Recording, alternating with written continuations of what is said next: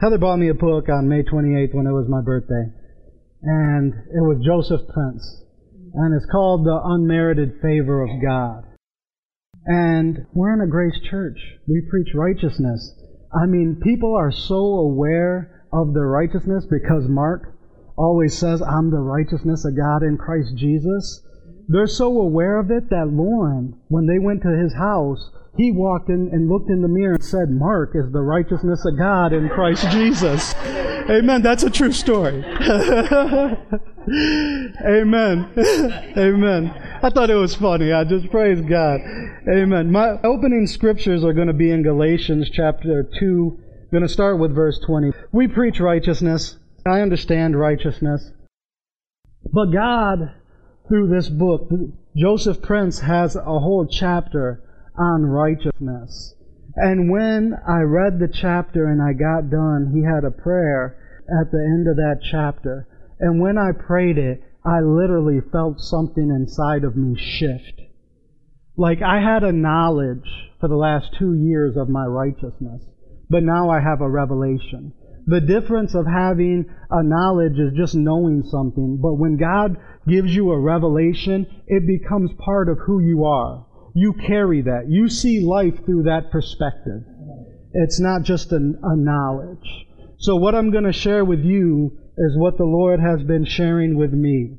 And my prayer is that it impacts you the same way that it impacted me. And I can tell you that it has changed my life. Just in these last 2 months. I was telling Miyu and Jamie, I said, Mandy and Jamie, we call her Miyu. Since she was a kid, so we just nicknamed Stick. You know, we call Mr. T, Mr. T.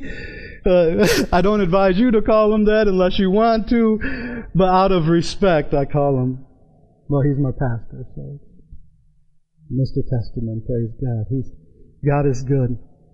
But I was telling Mandy when we were talking, and Jamie, and I shared it with Mark this morning, because Mark always calls to pray with me before I preach. And I remember the first message that I ever preached, he called to pray with me. And even back then, he prayed with me and he said, just remember, don't beat the sheep, feed the sheep. Don't beat them, feed them. Amen. And those were words to live by. But when I was first born again, and I know all of you guys can attest to this, that when you were first born again, it was Jesus, Jesus, Jesus, Jesus. And you felt that vitality in this life, the power that Jesus gives you. If you were part of a denominational church, most denominations start teaching you about you. So in the middle of all this newness of life and all this excitement and this vitality that's in the Spirit and the freedom that you were experiencing and the hunger that God had bestowed inside of you, it starts to diminish. Because over time, it becomes less about Jesus, Jesus, Jesus. And it becomes more about me, me, me. What am I doing? What am I doing? Well, I told you about 2 months ago when I did the offering one of these times. As I started reading the Joseph Prince book, I caught myself praying something that I hadn't prayed in years. And the prayer was, Lord, draw me closer to you and reveal more of yourself to me. Do you know that God honors a prayer? From that time to this time right now, I feel like I did back when I was born again. When I got all the attention off me and it became about Jesus, Jesus, Jesus, Jesus, Jesus. That's where liberty is. That's where life is. 1 Corinthians chapter 1 verse 30 says that of God are we in Him, in Christ. And that in Christ, that Jesus is made wisdom, righteousness, sanctification, and redemption. I was telling Mandy where it says to let the redeemed of the Lord say so. I was telling her we always stop there. But do you know what the rest of that single verse is? It's found in Psalms 107 verse 2. Let the redeemed of the Lord say so, who He has redeemed from the hand of the enemy. I said, why in the world do we stop there? He's redeemed us from the effects of the enemy ever to be able to touch our lives again. Amen. He has redeemed us. It's so important that you say so. If you say so, amen. I've been redeemed. Because the Bible said when the enemy comes in, and then it says, like a flood, the Spirit of the Lord will raise a standard against him. Well, what is that standard? That standard is the Word of God that is always against him. So when we take the Word of God and put it in our mouth, and you say to the devil, you're a liar, and you can't affect my life, because I've been redeemed, and I'm saying so. I've been redeemed from your hand. I don't belong to you. And instead of him affecting your life, you start affecting his. Amen. You start pushing back the kingdom of darkness in your life because your focus is on Jesus, not on you. Amen. And Jesus is our hope of glory. He is our great expectation to receive good from God. Not based upon our own ability, our own adequacy, but based upon His ability, what He did. Amen. Because we always quote the verse that says, we overcome him by the blood of the Lamb. And then we say the word of our testimony. No, not the word of just our testimony. So we start testifying about our past and where we're at now. We overcome him by the blood of the Lamb and the word of our testimony. What that blood did for us. What it purchased us from and what it brought us to. Amen. Because we've been redeemed from the hand of the enemy. Amen. Amen.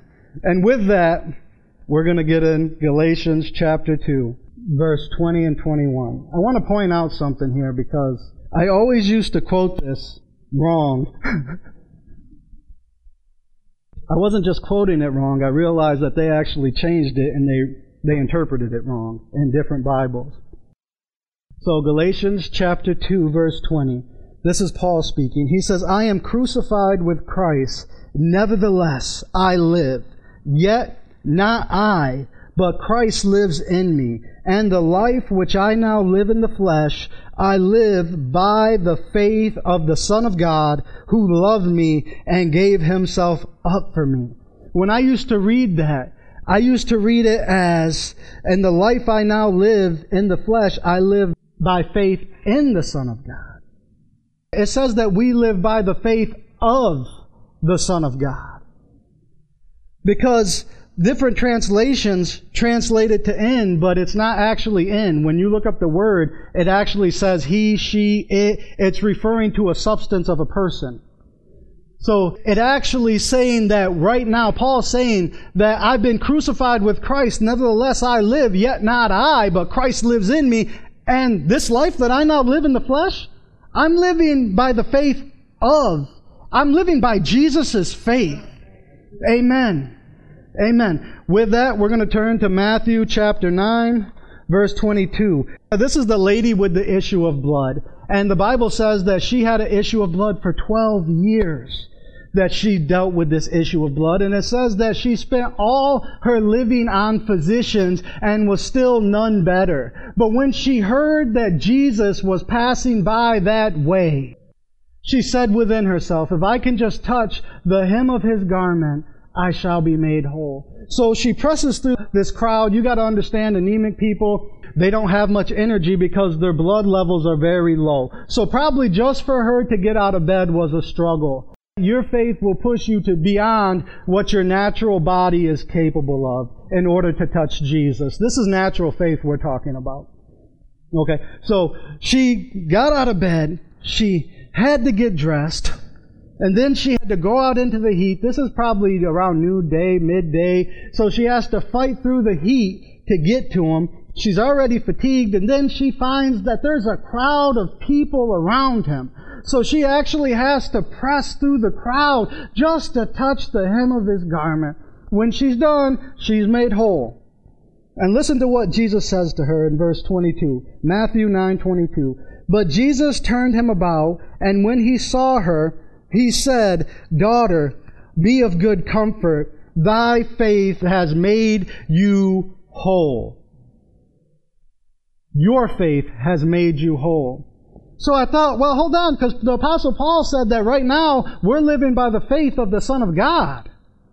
And this says your faith. So I looked up what your faith meant. It means of yourself or in yourself. So it was this lady's faith. This is a natural faith. Okay? When did she receive that faith inside of her? When she was born. The Bible says that God has given every man the measure of faith. When was that faith activated inside of her? When somebody would have came and told her that there's this preacher named Jesus who's been having these healing meetings, and everybody who's come into that meeting is getting healed. All demonic stuff that's been holding people captive, these people have been walking free from His ministry. And I believe that if you can just get there, I believe that you'll be made whole. In that moment, she said in herself, that I believe this. Faith was united. This is a natural faith. And she was actually, that faith pushed her to the place where she got to the presence of Jesus, to where she actually touched Him. So this is a natural faith. This woman didn't have access to the faith of the Son of God because Jesus hadn't died yet. This woman was not born again.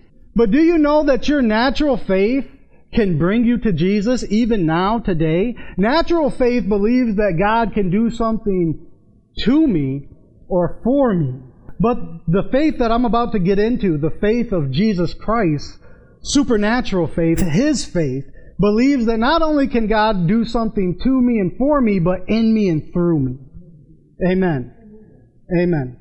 So, with that, and that word, faith comes by hearing, and hearing by the Word of God. That word there is rhema. It's a spoken Word of God. This woman wasn't sitting in her house reading the Torah and received the faith to touch Jesus. Somebody came and told her about this man named Jesus. And you have to understand that Jesus Himself said that the words that I speak unto you, they are spirit and they are life. So because the words that you speak to people are spirit and life, your words keep talking long after you stop.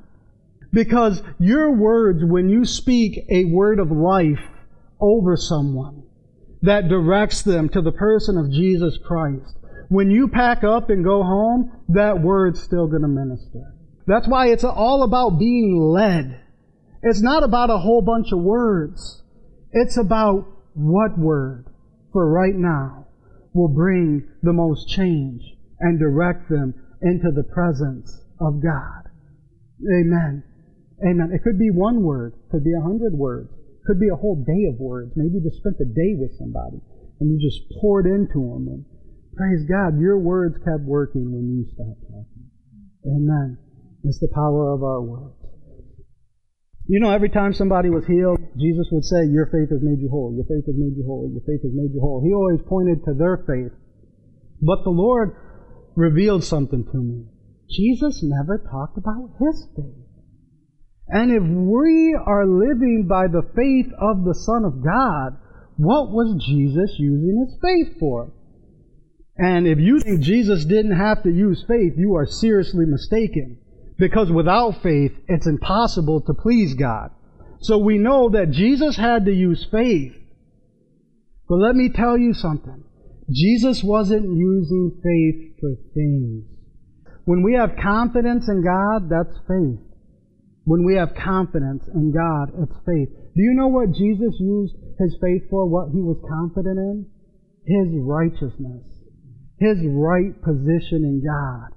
He used His faith to believe that He was exactly who the Father said He was. Amen. Do you know that Matthew chapter 6 verse 33 says, seek first the kingdom of God and His righteousness, and all these other things will be added to you? Everything flowed through Jesus because of His right standing with God. When we seek first the kingdom of God and His righteousness, what does it mean to have a right standing in God? Who is our righteousness? How did we become righteous? Amen. Because we're not seeking our own righteousness. In seeking righteousness, our right standing with God, we find ourselves in the Beloved. And we find Him in us.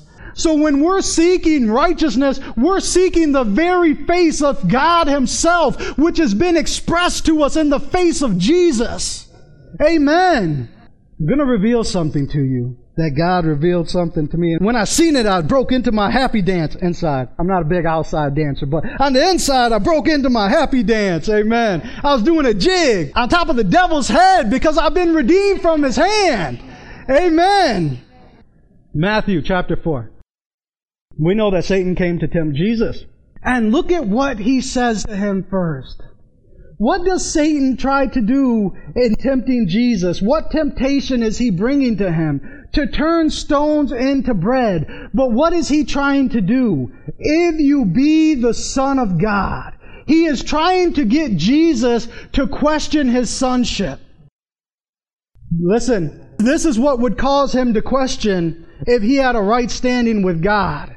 You know that if Jesus would have spoke to those stones to become bread, those stones wouldn't have did anything.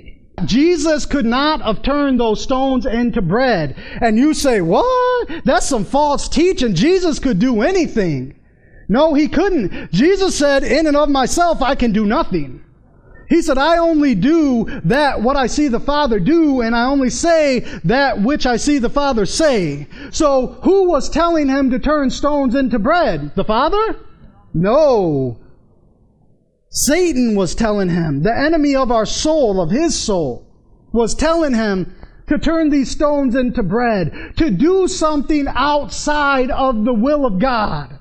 Because if He did something outside of the will of God, and nothing happened, it would bring condemnation. It would take away His right place, His righteousness. He was after Jesus' righteousness. His right standing with God is what He was after. Jesus said, man shall not live by bread alone, but by every word that proceeds out of the mouth of God. And Satan says to himself, you want to live by God's word? I got something for you to live by. And he took him up to the top of the pinnacle of the temple. And he said, throw yourself down from here, for it's written. I got some words from God for you to live by. It's written that the angels of the Lord shall bear you up in their hands, lest you dash your foot against a stone. See, what would have happened if Jesus would have been trying to prove His sonship to the enemy? Jesus would have threw himself off the cliff, and He would have committed suicide. Because even though He was the Son of God, there would have been nothing that God could have did, because He acted outside of His will, which means He became unright. Satan was after His righteousness. But since he couldn't get Jesus to act in a way that would bring him out of alignment to God, he did something different. How come the third temptation isn't like the first two? Because he realized that that wasn't working on Jesus. So he said, well, maybe I can just try to give him something that will appear better to him in order to get his position. Because he couldn't get him to act outside of his position. He said, okay, you know who you are. But if you bow down and you worship me, I will give you everything that your eye sees. And He showed him all the kingdoms of the earth. Do you know what Jesus said? He said, get away from here, Satan. Leave me. For it's written that you shall worship the Lord thy God and serve Him only. Catch what the Spirit is about to say to you right now. Because Jesus didn't surrender His righteousness, Satan can never touch yours. Because your righteousness is in Christ. And what Satan tries to do is he comes to you and tries reminding you of something that you did that will make you feel unrighteous, not right with God. But your rightness, your righteousness, your position in God was a gift that you received based upon what His Son did. Amen. Because Jesus didn't surrender His righteousness, Satan can never touch yours. Why? Because you've been redeemed from the hand of the enemy. Amen. And it's out of this position of sonship that everything flows in to you, through you, into other people. Amen. Amen. The number one thing that Satan fights against is our righteousness, our right standing with God. Because he realizes that once we understand our position in God, He loses all effect in our lives. Because we'll never walk in condemnation. Because when he's trying to get you to sin, Satan could care less if you sin. He could care less if you did the dirty 12 times a day. Honestly, he could care less. He's not after you to sin. He's after your confidence. Because without confidence, you can't have faith. Because your confidence will always affect your faith. That's why they're the same thing. When Jesus used His faith, He used His confidence to believe that He was everything that God said He was. Amen. And when we use our faith, our confidence, to believe that what God said we are in Christ, we actually are in Him. And it's Him and us in Him. Amen. You can't separate me from Jesus because I have a right standing with God and my life has been hidden inside the life of God. Amen. That means that if Satan wants to touch my righteousness, he has to go through Jesus on the front, the back, the side, above me, below me, and behind me. Amen. He has to go through Jesus to attack my position in God. Because Jesus didn't surrender His righteousness, Satan can never get to yours. If you believe he can, you believe a lie. You believe a lie. And you might say, Steve, that's radical. You mean I could go out here and do anything I wanted because I'm righteous? Well, first of all, why would you? Second of all, yes, you can. But third of all, it might cost you your life and your anointing. It might cost you all that. Why would you? The Bible says, awake unto righteousness and sin no more. Once you realize what you've been made, sin's not the issue. Once you realize that you're dead to sin, that you were born a sinner, but when you accepted God, you were born again. That old sin nature is not even inside of you. It's not even there. So when you yield to the flesh, you're yielding to something that literally is dead. And you would have had to believe a lie in order to do it. You would have to believe that you're going to receive some sort of gratification from it. You would have to believe that the temptation's bigger than you, or you would have to believe it's bigger than God. All three of those are lies. Because the truth is that none of that, because that nature's dead. The Bible says that old man was crucified with Christ. And now the life that I live by faith of the Son of God. I live by His faith, not my own faith. The faith of Jesus takes me into the position of sonship. And when we understand that we're sons and daughters, the truth breaks the power of the lie. Yes. And we walk free. And not only do we walk free, the Lord said something to me. He was just speaking into me, and He told me when Heather reaches her full potential, those around them will reach theirs. When you reach your full potential, the people around you will reach theirs. Because none of us grow to ourselves. When we're growing, guess what? Everybody who we're linked up to is growing with us. Because our words are spirit and they're life. And who are you pouring into? The people that you are directly connected to. Amen. And those words keep working long after you stop talking. Amen. Healing, everything, all of that was a byproduct of sonship. So when someone came to pull on Jesus, guess what? Jesus never mentioned His faith because He wasn't using it for their healing. When they came and pulled on Jesus, they got whatever they needed because of His position. Everything that they needed came through His right standing, not their right standing. They were under the law. So when you pray for somebody, your faith should not be believing just for their healing. I'm going to use my faith for their healing. Use your faith to believe in your position and let them use their faith to believe what they need. Amen. And they will pull it out of the realm of the Spirit because you're in right standing with God. That means that the life of God can flow not only to you and for you, but in you and through you. And that's what they did. When they came hold and lay hold of Jesus, they was laying hold of His position. Nobody's ever going to come and ask you to pray for them if they don't believe you're right with God. If they think that you're off base with God, they're not going to come and be like, hey, will you pray for me? The simple fact that they came and asked you to pray for them is because they believe that you're right with God and God hears from you, or you hear from God, or He'll do what you ask. And when we have confidence, when we use our faith to believe in our position, instead of believing for things, everything else will just flow through us. In us and through us. Not just to us and for us. That's what natural faith does. But the faith of the Son of God doesn't only believe that God can do something for me. It believes that God can do something in me and do something to me. So, why would you want to go sin when that nature has been destroyed in you?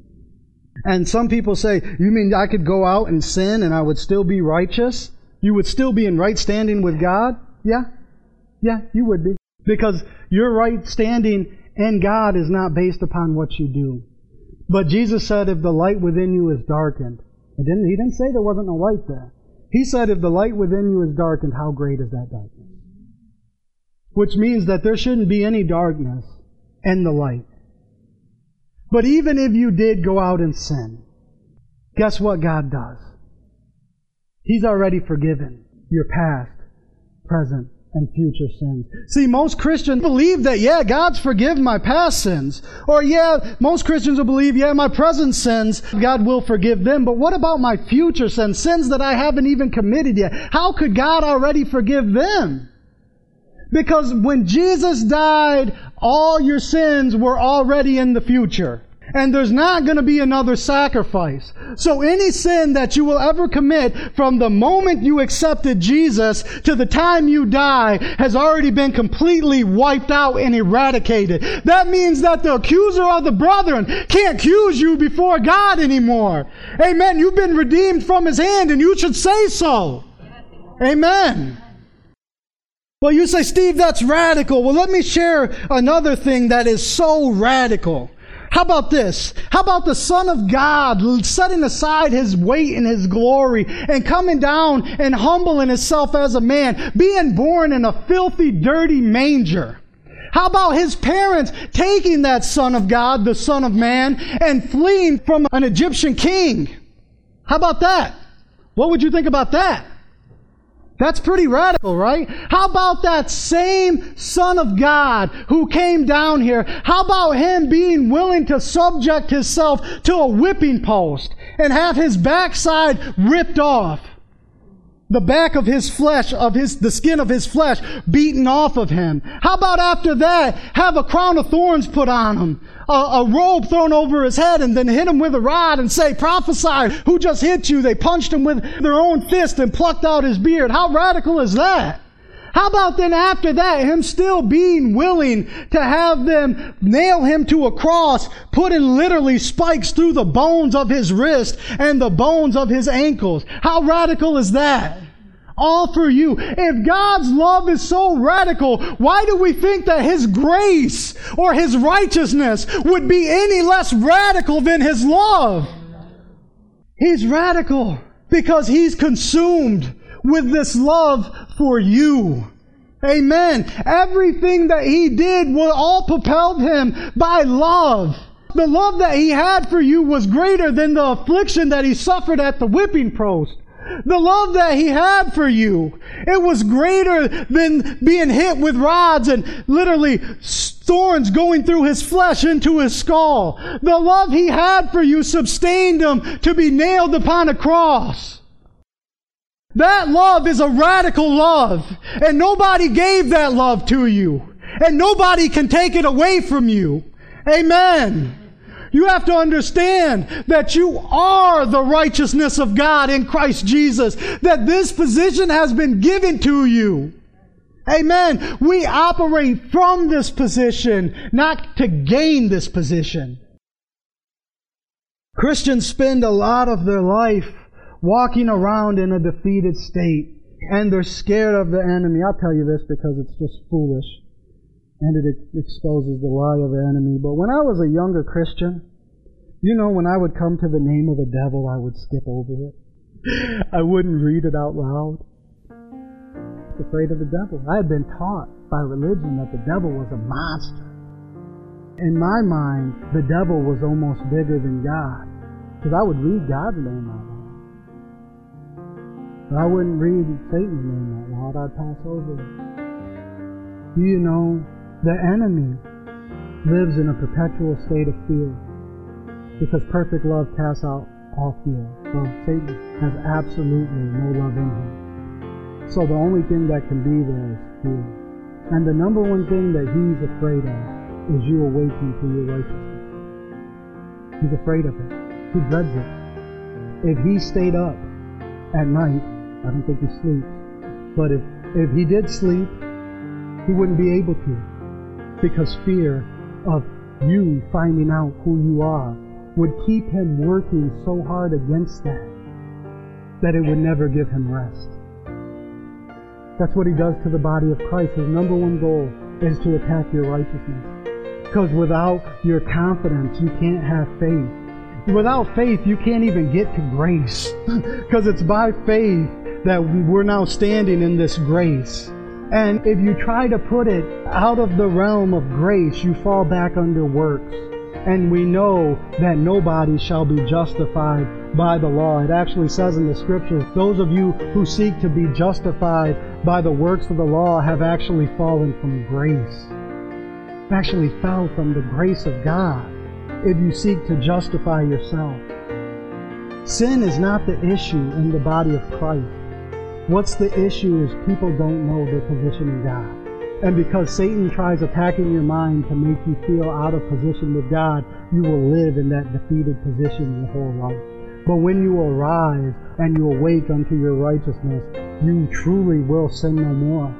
Because you'll understand that nature has literally died inside of you. And now the life that you now live, you live by the faith of the Son of God. Amen. I pray that, Lord God, this would become a revelation, that it just wouldn't be a knowledge, but that, Lord God, that it would do something inside of them, that this day forward, Lord God, anyone who didn't know or even had a knowledge but didn't understand, that it would become a revelation to them, and that they would that it would shift inside of them, Father, and that it would literally become part of who they are, and that they would walk through this life looking through those lenses. And I thank you, Lord Jesus, for your people. I bless them. I thank you for the work that you're doing in the earth right now, and that you've chosen us to be a part of it. Yes, Father, we're excited about what you have in store for us. In Jesus Christ's name, I bless your people. Amen.